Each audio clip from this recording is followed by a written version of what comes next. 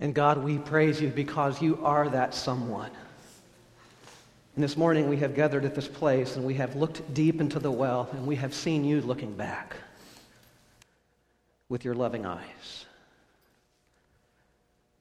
Eyes that strengthen us.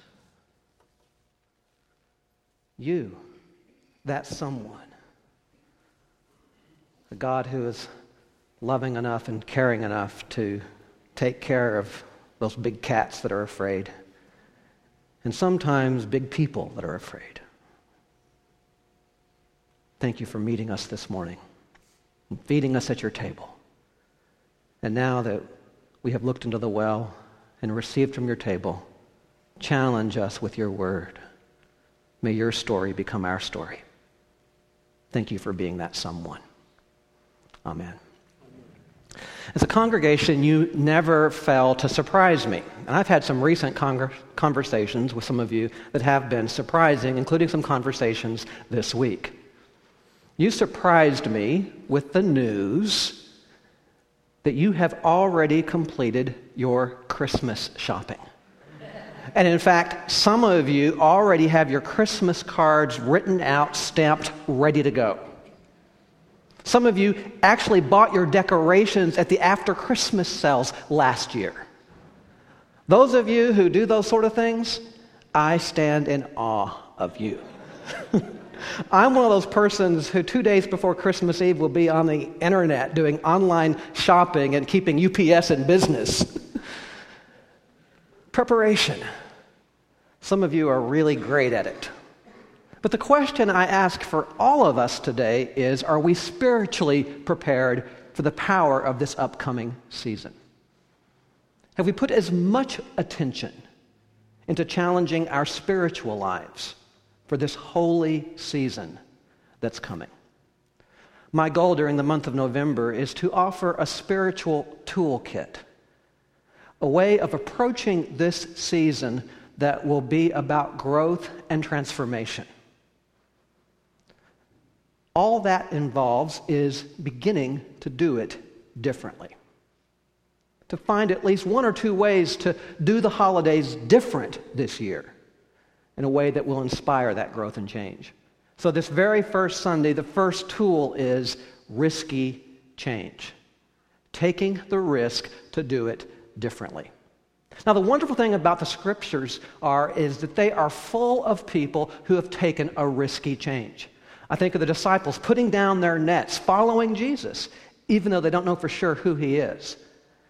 In the Hebrew scriptures, we have the wonderful story of David, who with 5 stones takes on Goliath, the big giant, and brings him down.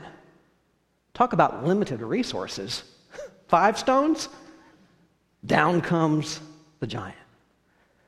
What I love about today's scripture is that it is also a story of risky change. The story of Ruth and Naomi is one of my favorite Hebrew scripture stories. It's a story that's oftentimes used at holy unions because it speaks of the powerful love between 2 women. But as I've looked at this story, I see that it's not just a powerful story of love. It is an amazing story of risk-taking. The story actually begins in the town of Bethlehem. A famine has hit that town. The people in that town are beginning to starve.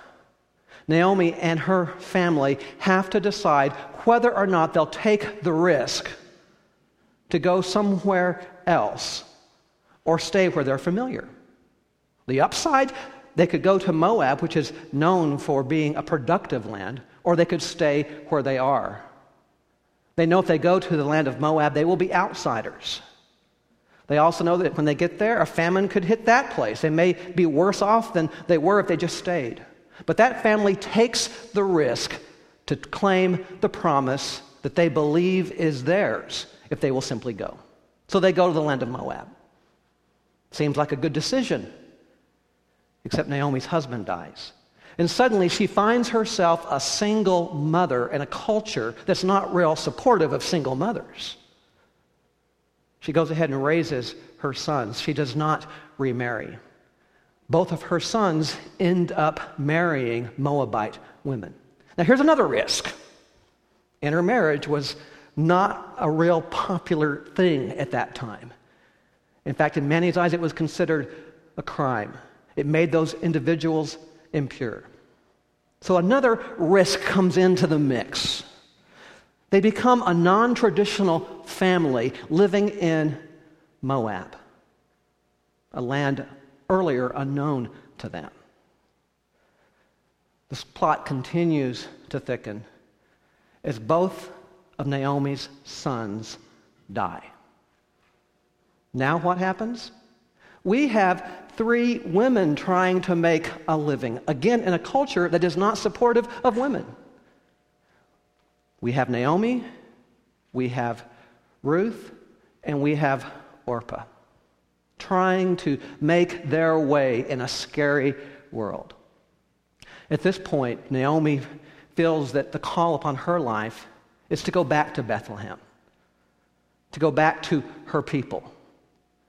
At that point, the 3 of them set out on this frightening, risky journey of change.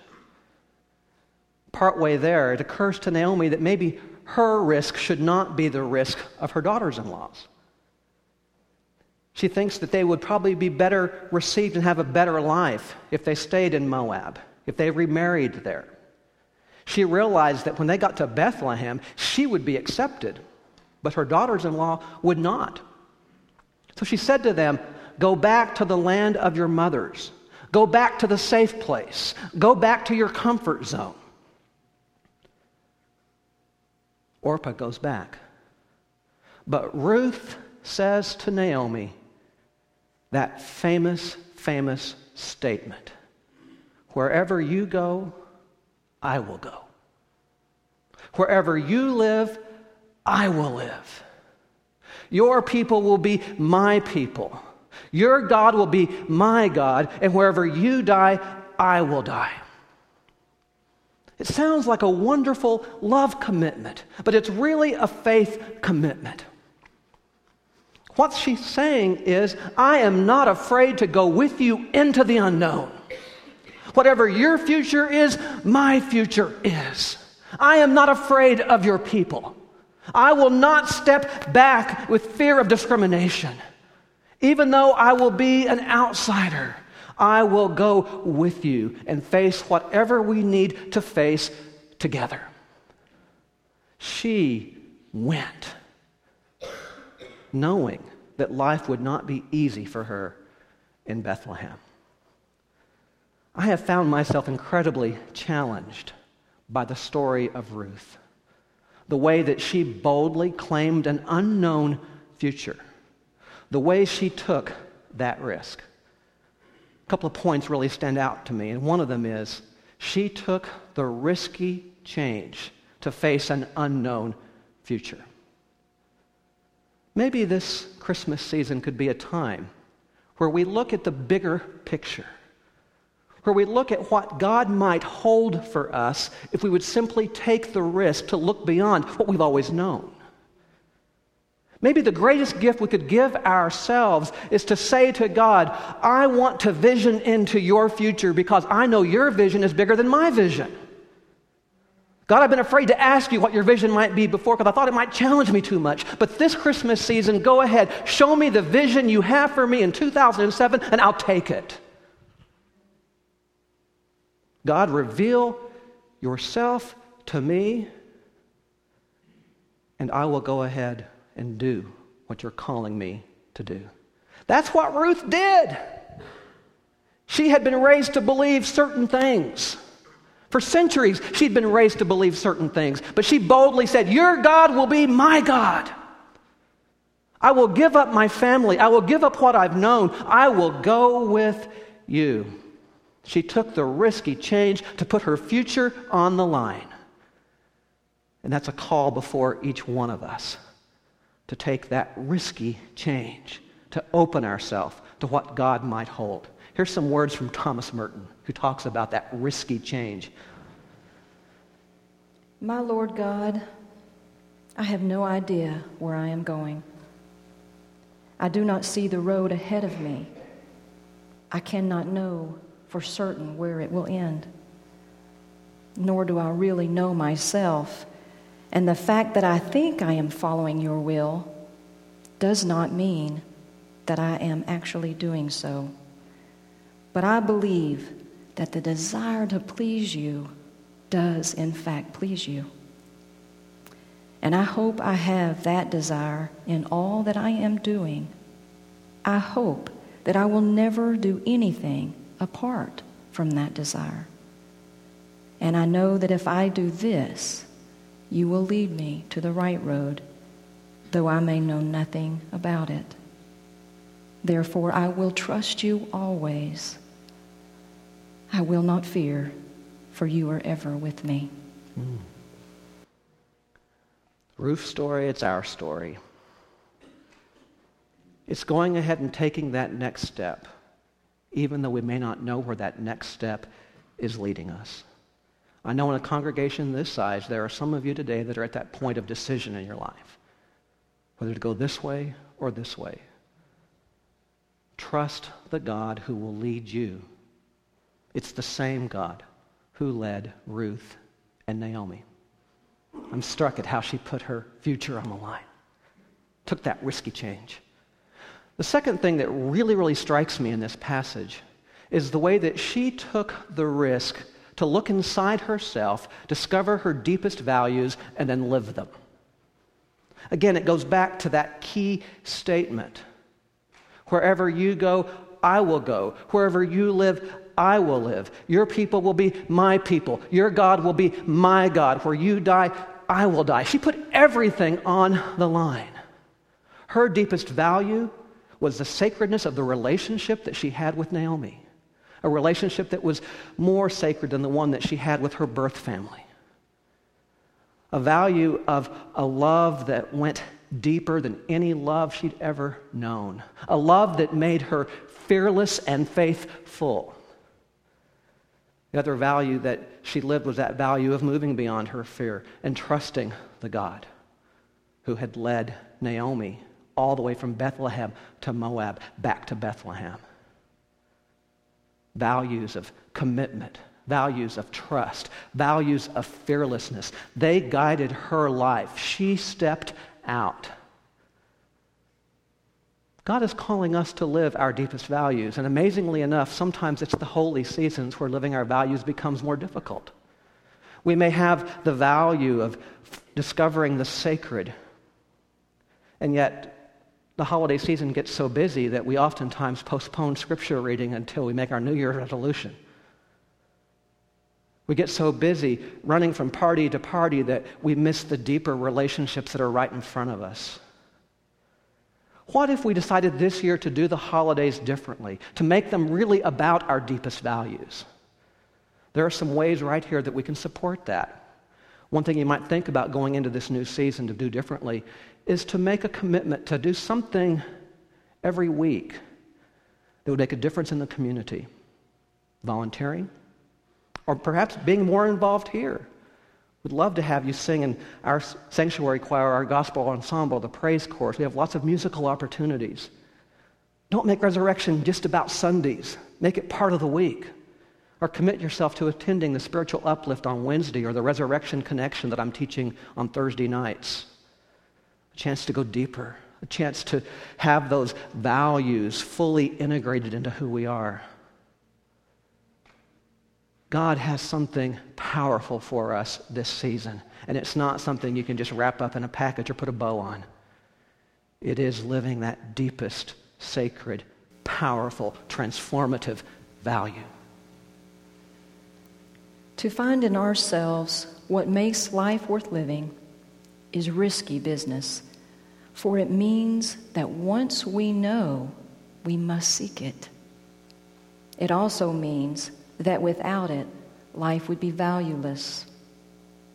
Some people find their most valued selves despite the risk, although the majority seem to be people who will settle into the safe expectations of life as they've always known it.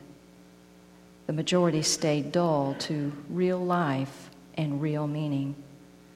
But a few brave souls, however, they do look within and are so moved by what they find that they sacrifice, and from then on, whatever is necessary, they bring that into self and into being. So that's the question before us.